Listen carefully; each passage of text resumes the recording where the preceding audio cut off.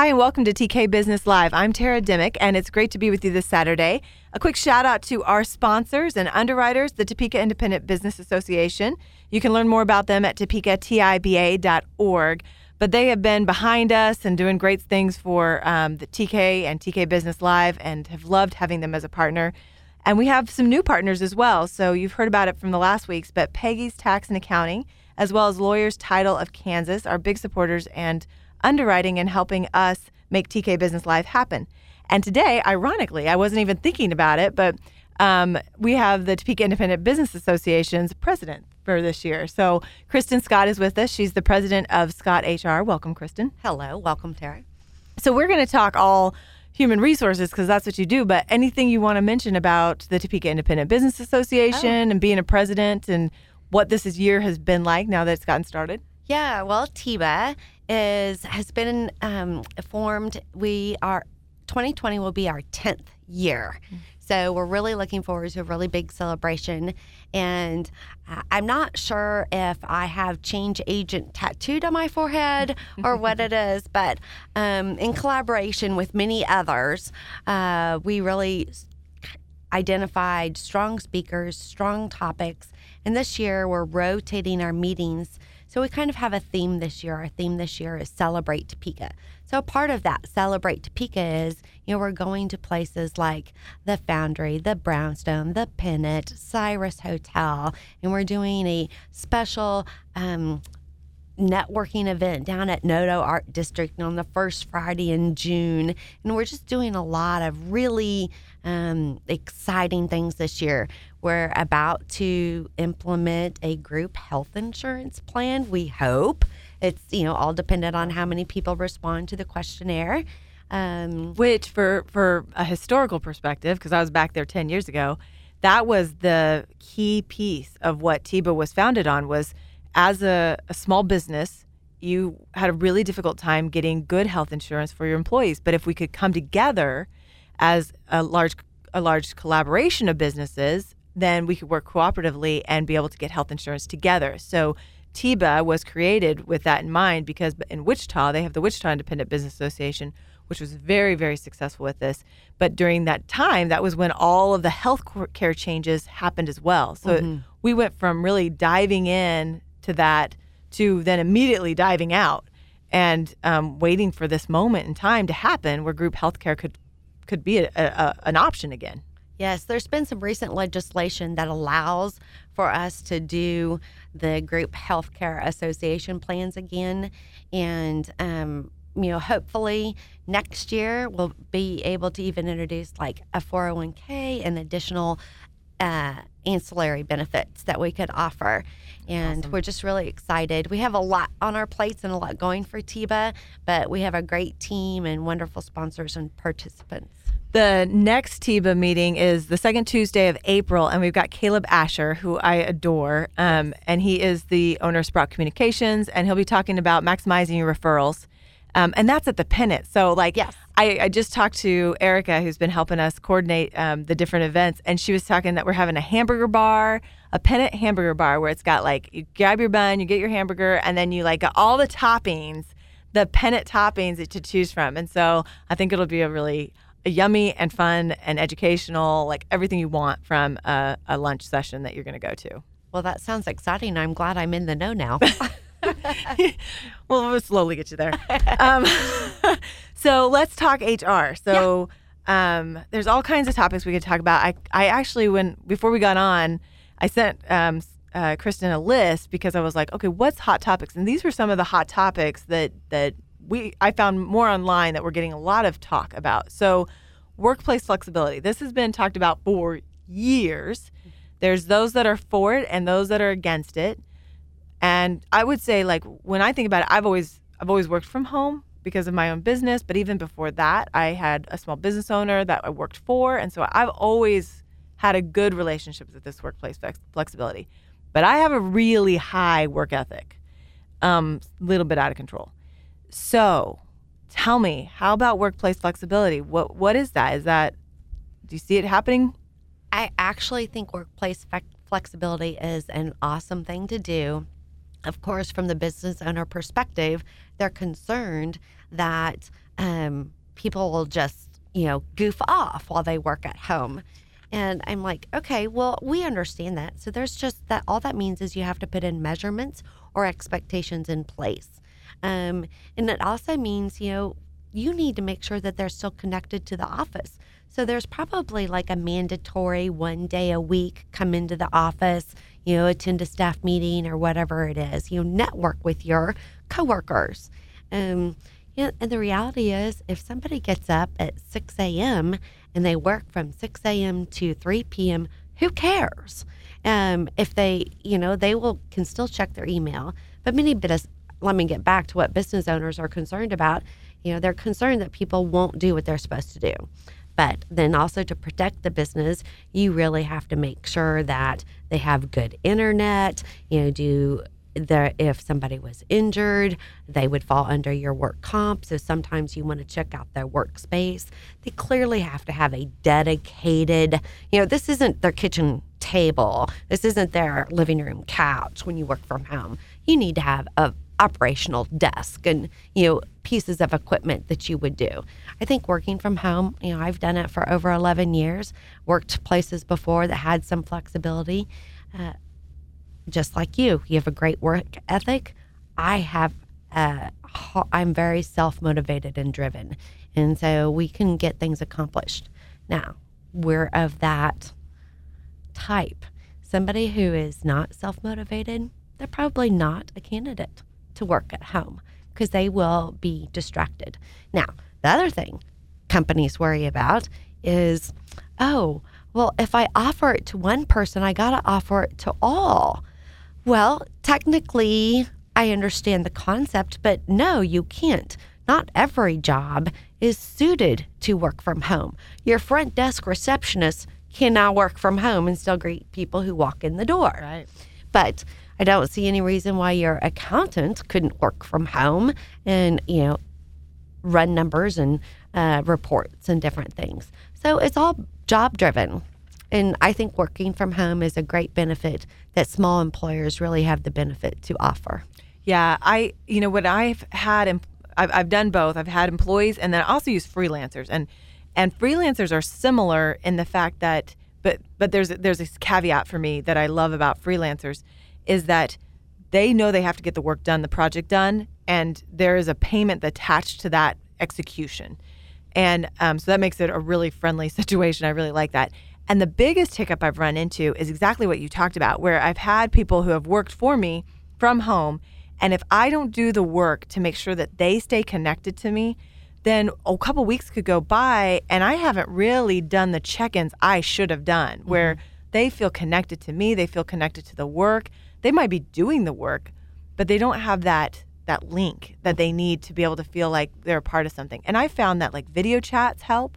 If it's hard to get together, but there's something about seeing someone and not just talking to them on the phone that really makes a difference.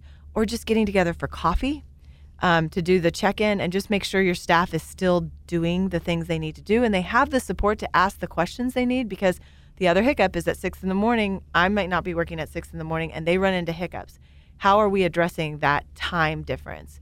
So I think it's a really powerful tool, and it's a way to get some employees that you might not be able to have access to if you're not flexible. Right.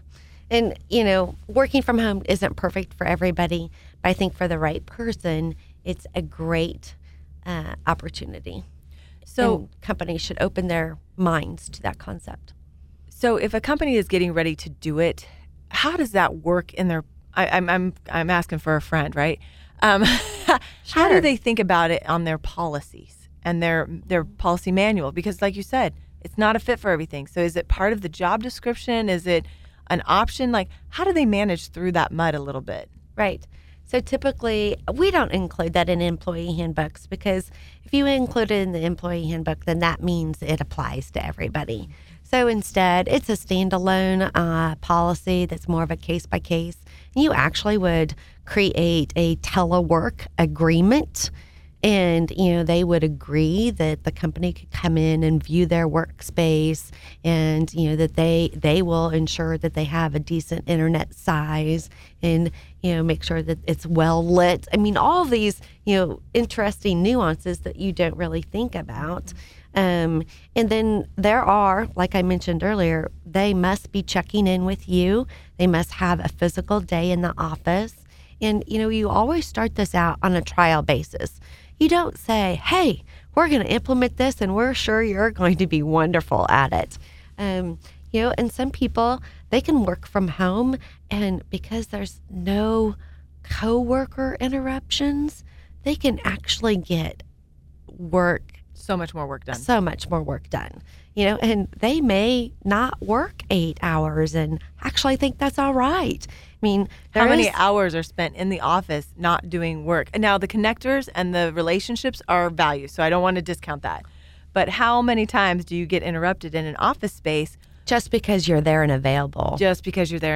And that's where they land. And so they're taking their 15-minute break and taking it with you while you're not taking your 15-minute break. Correct. So it definitely plays out. Okay, so let's jump topics. So Sure. One of the things that I hear a lot is conversations about how do I even get employees, right? Everybody's looking for employees. Everybody's struggling to find the right employee, the best employee, and just a body to work sometimes, right? Like, I just need somebody. Mm-hmm. So at the same time, we really feel like prospective employees are looking for something. How do we tell them? How do we talk to them? What do they need to know? What attracts a prospective employee to come in and apply? Yeah. Well, so what's the first thing that an applicant sees? They see your job posting. Well, I hope it's not the normal humdrum, hey, we have a job open. These are the skills that we need. These are the tasks that you will do, and these are the benefits we provide. Yes, you want all of those things there, but you have got to take a step back and go, okay, what is fun about us? What is unique about us? And then hopefully throughout the course of your existence, you've created something called core values or guiding principles. And why are those important? Well, core values are, they kind of tell who we are on a regular basis. You've probably heard of Patrick Lencioni. He wrote the book Ideal Team Player. Well, in that book, his core values that he talks about are humble, hungry, smart. Scott HR's core values are reliable, responsive, and relational. So, you got to find something, and it has to have meaning for what you do and who you are. And then once you find those 3 core things, or 4, but not more than 5, please, and make them fun. I love alliteration. Those are just things that you can do, and then you define them. Once you define them, then you can start incorporating that into, lots of places. We're focusing on hiring right now, but you can bring that into the job posting. Talk about what's unique about you. We were doing some work with a company in another city, and when I was talking to the manager yesterday, he's like, well, we are tacos and tequila. I'm like, well, that's awful fun. That's what should be in your job posting. So you just got to think about what are those things. And so we just work on that. And then applicants already have a rose-colored glasses. So it's really important to give a realistic job preview. Tell them all the great things, but go ahead and tell them about the worst day or the worst moments on the job. And why do you do that? They already have the rose-colored glasses on. You can tell them 5 times, and they will hear it, but they won't catch it. And you can even tell them their first day, their first week on the job, until they experience it. Eventually, they're going to go, oh, yeah, I think I heard that before. But if you give them an idealistic preview, then they're going to be a little bit more heartbroken as time goes on. And the other thing, once you get somebody hired, this is really interesting. I just was helping a new manager onboard an employee yesterday, and the new hire, I said, so you just moved here from Texas. Great. I'm sure you've been applying for many jobs. What made you pick us? She goes, well, I applied for multiple jobs, but Scott HR, you were very responsive. You were the first one who reached back out to me. You asked for my application and got me scheduled for a phone interview. And that's why I chose you. I thought, hallelujah for, everybody. We got a new employee out of it. We got them a good wage and they're happy and we filled a spot. Now, right now we have to draw in, we got lucky. She just moved here, but we're really trying to connect with those that are happy in their jobs. So if people are happy in their job, how do we get those passive applicants to look at our job postings? Well, social media needs to be the place where you're going. Some people do still use print, and print is good, but that's probably not where you're going to get most of your applicants. I saw my daughter, she was getting ready to get a job, and she has a Glassdoor, and that is what she's looking at, which I feel almost silly about, because I have never, I was coaching somebody and I was like, oh, well, you need to be on Indeed. You can look at, all these different sites.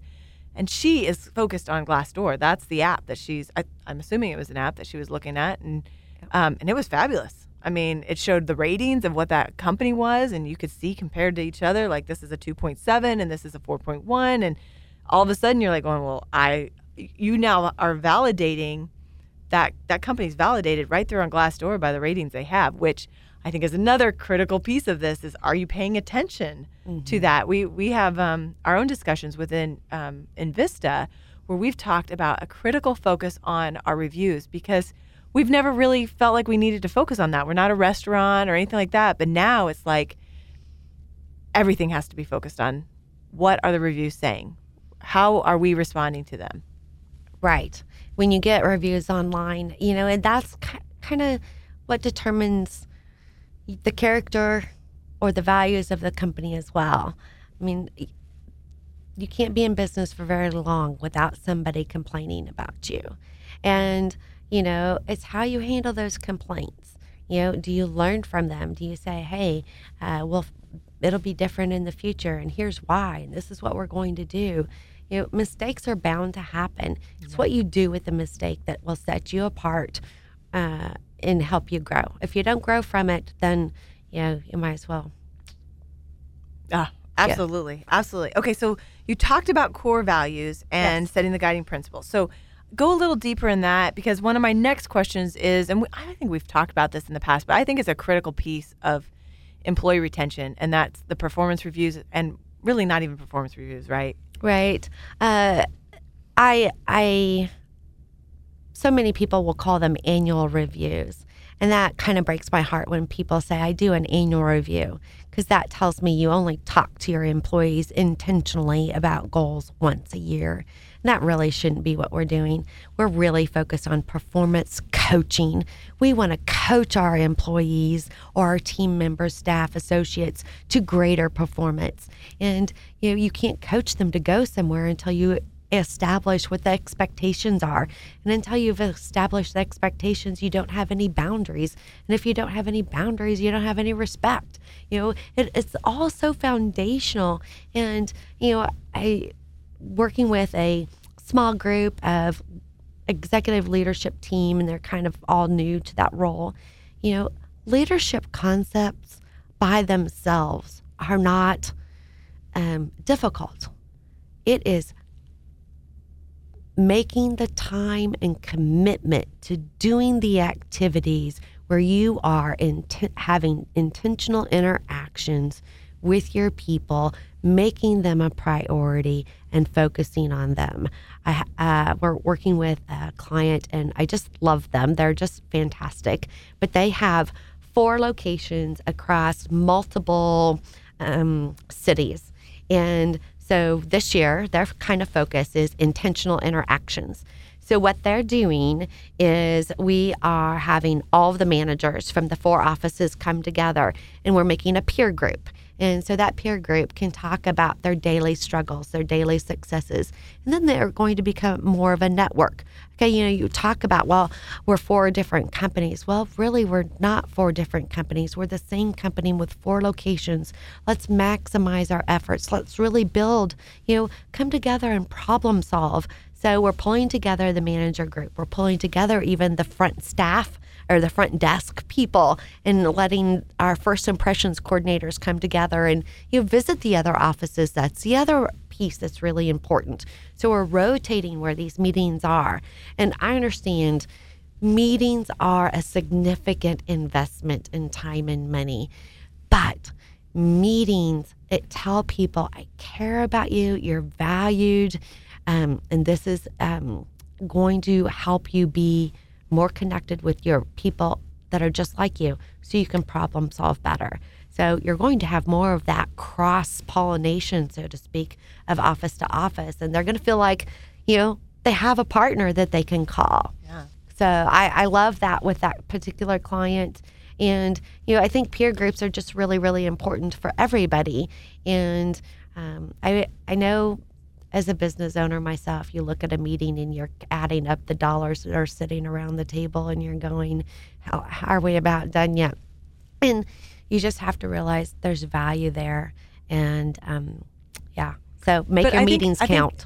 There you go. That's what it is too, though. Like when you bring the right people into the room and you put them together with an intentional thought, it's amazing what happens. It's when, I think it's those meetings where there's a reason for meeting that was created a couple years ago, and there's been no intentional thought since those, years ago, but this is what we've always done, and we always get together, and this is what we do at this meeting. And it's like, whoa, time out. Like a couple years have passed. Let's have a reevaluation of this meeting. And I love that connectivity. I love the intentionality. I think that I have a team, and I adore them, and I talk to them on a daily basis, and then our goal is to have a monthly meeting. I have questions I ask them about their goals, what they hope to achieve, how we can partner better, what I could do better as their boss or supervisor. But maybe mistakes I'm not seeing, things that we could do better as a company. I just ask them it all. And it's usually about an hour and a half of a time, which the intentionalness of having that meeting is so critical, because otherwise I've done it. Weeks have gone by, and all of a sudden I'm like, oh my gosh, I'm into 2 months away. We haven't met for 2 months. And I know that could go on to 3 and 4. And I ask them to hold me accountable for not having those meetings. And if time has gone past 6 weeks and we haven't had a meeting, then I want them to call me on it. And I appreciate that they do. Right. I actually, I'm sure everybody has heard of one-on-ones. And I'm doing some executive coaching with a lady right now. And I said, so how are your one-on-ones going? Walk me through what you talk about. And when she was sharing with me what our one-on-ones were, it kind of felt like I caught you doing something wrong session. I'm like, oh, sweetheart, no, that's not what a one-on-one is. A one-on-one is, to ask, so what have your successes been since we were last together? What have your challenges been? What projects are coming up for you? How can I, as your boss, be better? What can I do for you? And then I had another coaching session with somebody else, and they said, oh, we talk every day. So isn't that like a one-on-one? I'm like, no, that's not like a one-on-one at all. So it taught me a couple of things. We have to be very clear what the one-on-one meetings should be. And secondly, the real success, back to what you were saying about meetings, they must be scheduled. I am a highly organized and, dare I say, sometimes obsessive about consistency. So, I would prefer to say that my staff meetings are every Tuesday at 9 a.m. And everybody knows that. So if you have a doctor's appointment, don't schedule it on the second Tuesday at 9 a.m. And by gosh and by golly, I don't get the option to change that either. Why? Because if we change that as the leader, we say, something else is more important than you. And that's not what the message you want to send. Now, with that being said, are there always exceptions? Yes, and I never want to be a hypocrite. Yes, we just canceled a staff meeting one time recently, but it was due to, like spring break and all these travel things. I mean, so there are times, but that is the first time in 18 months that we have delayed a meeting. So yes, there are times it happens. You do have to be flexible, but generally you have your scheduled meetings and you hold true to them. So many topics that we could go over. Is there any other hot topics that are kind of at the tip of your, what you're thinking about that you hear from, you have so many clients and well, you know what? I said that, I'm taking it back. So sorry, I'm taking it back. I want you to tell us a little bit about how you work. How does Scott HR work? How does that relationship work? I mean, you mentioned you work from your house. You have staff, you have a team, and then you also have all these clients that you spend time with. How does that relationship work, and what's the client like? Yeah. Every client is unique and special. We love them all. And, it really is about the relationship. And, so we are intentional about listening to them. And, I know you said you work from home. I mean, that's almost laughable. I know. She's never at her house. Like today, this morning, I was at a meeting at 8:00 and I frequently have back-to-back meetings all day long. Now, clearly, Kristen needs to take her own leadership advice and learn to delegate more. But, and we just kind of divide and conquer, and every client wants a different thing. While we may, some clients, we facilitate their staff meetings for them. So we're very hands-on. Some we, just kind of do a real quick analysis of some applicants and refer the top ones. Others, we are there, facilitating the interviews for them. Some clients, we just help the managers walk through their performance coaching meetings. Others, we actually deliver the performance coaching meeting. So everybody's different, and some just have desire more connectivity, so to speak. And, I think a lot of that is reflective of, not that they don't know what to do or how to do it, but they just feel more comfortable having that, expert there that is with them and kind of holding their hand and saying, you've got this, here, let me show you. And, frequently that's what we do too. I was with some folks in Kansas City, and, the message was, hey, I'm here because this is the first time she's, had the opportunity to deliver this review. So basically this year I'm role modeling for her, and hopefully she'll be able to do it next year. But if she doesn't want to do that, I'll be back with her, Right. And, you learn, you have some clients that make really quick decisions. You have some clients that, drag their feet. Interestingly, I have a client. They're not in Topeka. I'll just put that disclaimer because I don't want anyone to try and figure out who they are. But they have about 30 employees. They have a couple of locations, and they have a 5-person executive leadership team. Okay, and they've all kind of been on that team for a while. But we had an individual who's been with that company for like 18 years. And been in the leadership role for quite some time, but they had just never really stepped up to the leadership role. They weren't really doing what they should have been doing, but it's a smaller community, so they really, they are compassionate, and they just take a while to terminate, which is good. That's okay. But something happened, and I said, Mrs. Client, we've got to go in a different direction. She goes, oh, I just can't do it. I just can't do it. That was July. Okay. July 2018. February 2019, we finally parted ways. We, in fact, loved them to a new job. And last week, I got an email from Mrs. Client. She goes, Kristen, you were right. Did you hear me? You were right. Yes, you were right. I will always listen to you from now on. And, she's like, I no longer feel like I'm judging or being judged. I'm no longer babysitting. I'm no longer fixing mistakes. I'm no longer, so making a termination decision is very excruciatingly painful. None of us want to do that.